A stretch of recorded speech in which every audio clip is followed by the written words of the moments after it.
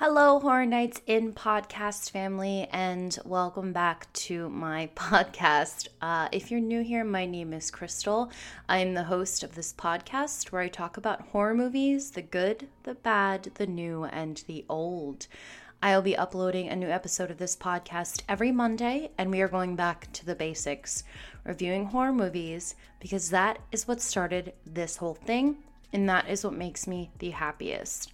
Also, if you haven't checked out my new podcast segment called Whisper Down the Alley, where I tell you a spooky story every single Friday night leading up to Halloween, definitely go check that out as well. And of course, don't forget to check out my YouTube channel where I talk about all things strange, unusual, and spooky around the internet. And of course, you can follow me on all my social media if you want to. So let's get into the episode.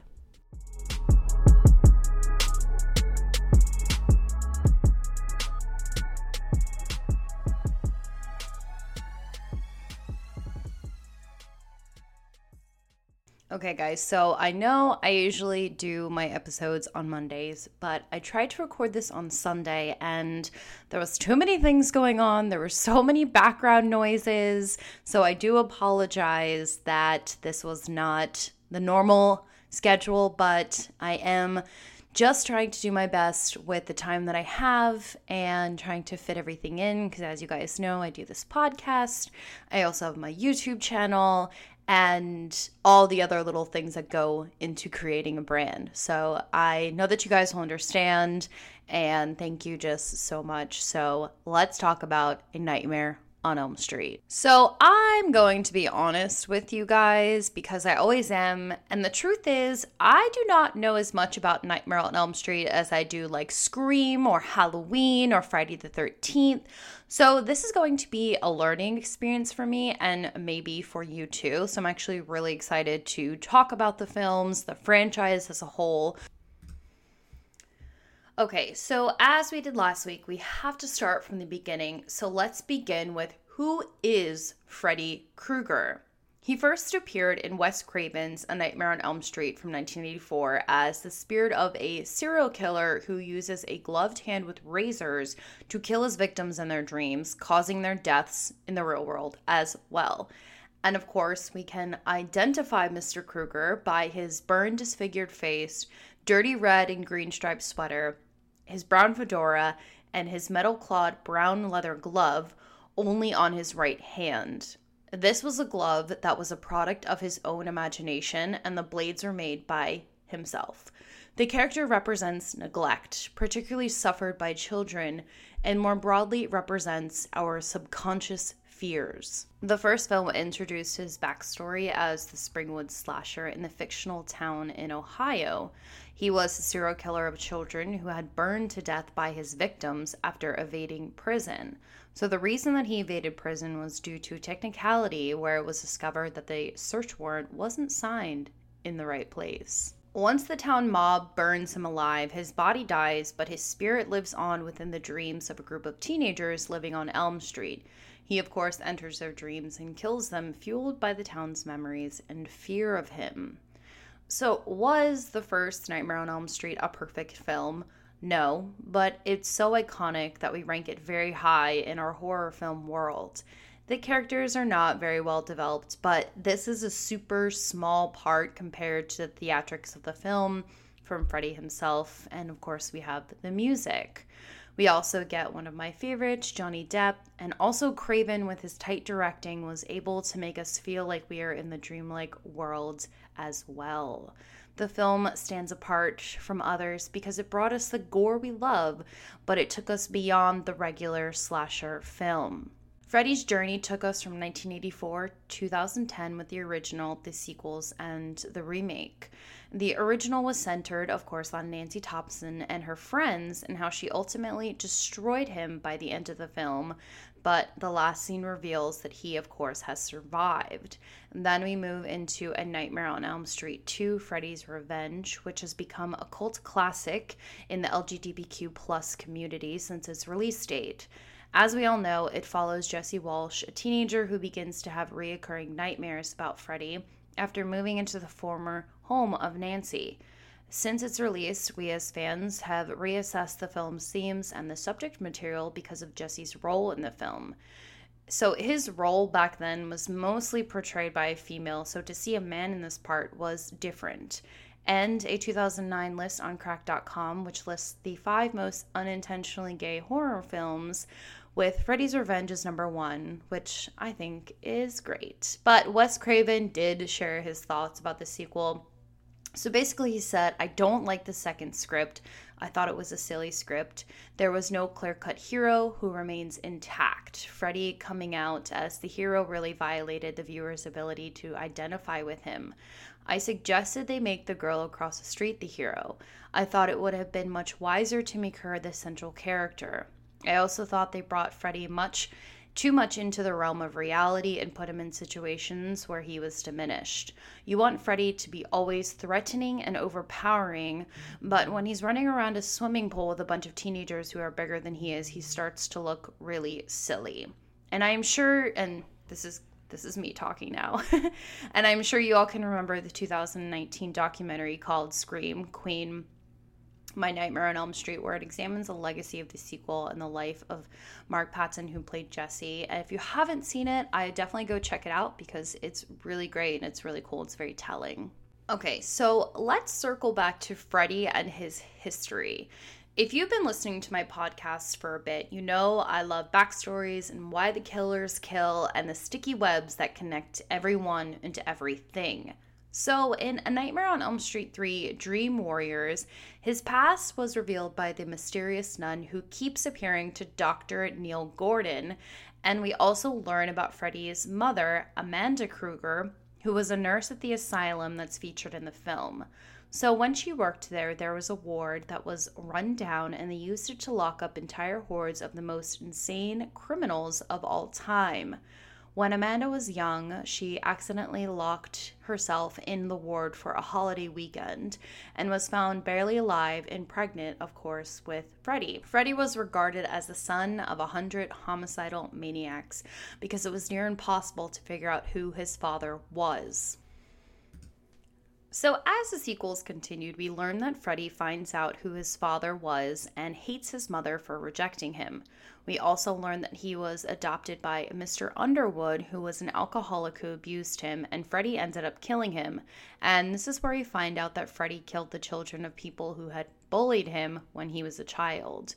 Freddy even ties the knot and has a kid who wants to end her father's horrific legacy once and for all at the end of the final nightmare.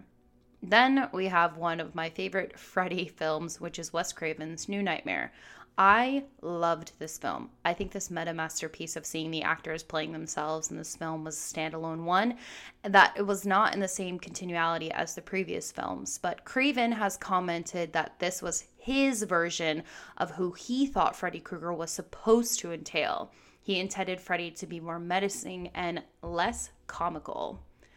And then we get into the iconic and also one of my favorites, Freddy versus Jason. I liked the cast, the story, the kills, all of the above. I liked that it kind of ignored some things in both of the franchises and just kind of had fun with it. I liked the dynamic of the two horror icons as well. Was it the best film? No. But as I said, I just thought it was a good time. Okay, so now I have to chat about the 2010 remake. This film got a lot of critique from us horror fans, but I like to watch these kinds of remakes with an open mind. His backstory is a little different from the original. So in this film, he is a groundskeeper at a preschool who tortured the teen protagonists of the film when they were children. And when their parents find out, they trap him in the boiler room and set it on fire. As a spirit, he takes his revenge on the teenagers by haunting them in their dreams, and he is particularly obsessed with a girl named Nancy, who was his favorite as a child. His bladed glove is made out of discarded pieces of his gardening tools. Now, Nancy does destroy him at the end of the film by pulling his spirit into the physical world and cutting his throat, and the final scene reveals that Freddy's spirit has survived. Of course. Okay, so now I'm going to stand on this hill and defend the 2010 remake.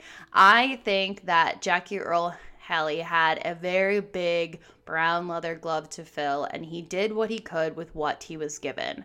I also think that this version of Freddy Krueger was more in line of what Wes Craven depicted Freddy as, more menacing, dark, and less comical. Now, don't get me wrong, there were definitely some lines in this film that made me cringe, and I was like, I don't really like that. But regardless of that, I really did enjoy this film. This film did set itself up for more, but because of the sour experience the viewers had while watching it, I assume that they're probably not going to make another one. We have seen Freddy Krueger portrayed by Robert Englund. That is who Robert is, and that is who Freddy is. And as horror fans, we really like to see change. We're okay with it, but when it comes to Freddy Krueger, I get it 100%. And I do agree that this film doesn't add much to the entire franchise itself. We've seen all this already, but I would also like to add that the special effects of this film are so good. I think, yes, if the film was a standalone and we didn't have our original, it would have been cool to see, but of course, it was a remake. Okay, so I am one who actually has some pretty vivid dreams. For the most part, I always remember my dreams, and I'm not sure if it's from the melatonin that I take before I go to bed because of my mild insomnia, or my mind likes to go a little crazy. I have woken up and felt like my dreams were so real, from the feelings to the settings, and also sometimes the smells that I smell in my dreams. And I remember when I was watching A Nightmare on Elm Street marathon like one random night, because that's what we do, right guys? I did fall asleep and I had a dream with Freddy in it. I woke up and was definitely like, that was interesting. I'm alive. So now I want to chat about if we need a new, fresh remake from the 2010 one. I think that it would always be intriguing and exciting to see Robert Englund come back for another film. And I also think that we know so much more about like sleeping patterns and sleep paralysis now, that it would be interesting to see a new take on the franchise with those kinds of elements kind of put into the film as well. Another interesting little tidbit is if we do have Robert back with a fresh cast, it will definitely allow a new generation of horror films to see the iconic Freddy up on a big screen. And I hate to say it, but some newer horror fans may not want to watch a film from the 80s and may be more inclined to watch something with more production quality and value. I'm not saying I'm one of those fans, because I am an older horror fan and find comfort in the 80s and 90s horror films, but some newer horror fans might not be so inclined. Another problem or reoccurring theme we see with a lot of our horror films is the insane amount of remakes, from Child's Play to Halloween to Carrie to Scream, and how we don't always have a ton of fresh horror. We've had some pretty decent filmmakers out there who are making new horror, like Mike Flanagan, Ryan Murphy, Ari Aster, Jordan Peele, but I think it's getting harder and harder to please audiences, and once the majority hears it's a horror fan, they kind of brush it off. There is also something to be said about nostalgia and finding comfort in horror, as I explained earlier. In my last episode, I talked about how I could fall asleep watching Scream and be totally fine. So that is another factor as well. I also think that more modern horror takes on a more psychological approach, like Midsommar and even Shutter Island, Black Swan, and we haven't had a true boogeyman, so to speak, like we did in the past with like Freddy, Jason, Michael. It's been more so a supernatural element or the character itself battling internal struggles. Now, the Conjuring franchise did give us some scary characters like the Demon Nun, Annabelle, the Crooked Man, but nothing that really stands alone. Now, I have to talk about Scream because Scream is my favorite. Thankfully for that film, it's always somebody different connected to the Sidney Prescott life web, so that is able to be replicated and added onto if they do a good job. Okay, so now going back to Elm Street, I think the reason we love to explore Freddy's world is because he is a villain who haunts our subconscious and can inflict physical pain and death. In our dreams, we can go anywhere, we can be anything. There is no limit on what can happen. We also find peace in our homes and our beds, so when something can infringe on that and hurt us, it makes it even scarier. And nightmares are also the first encounter that children have with something that scares them.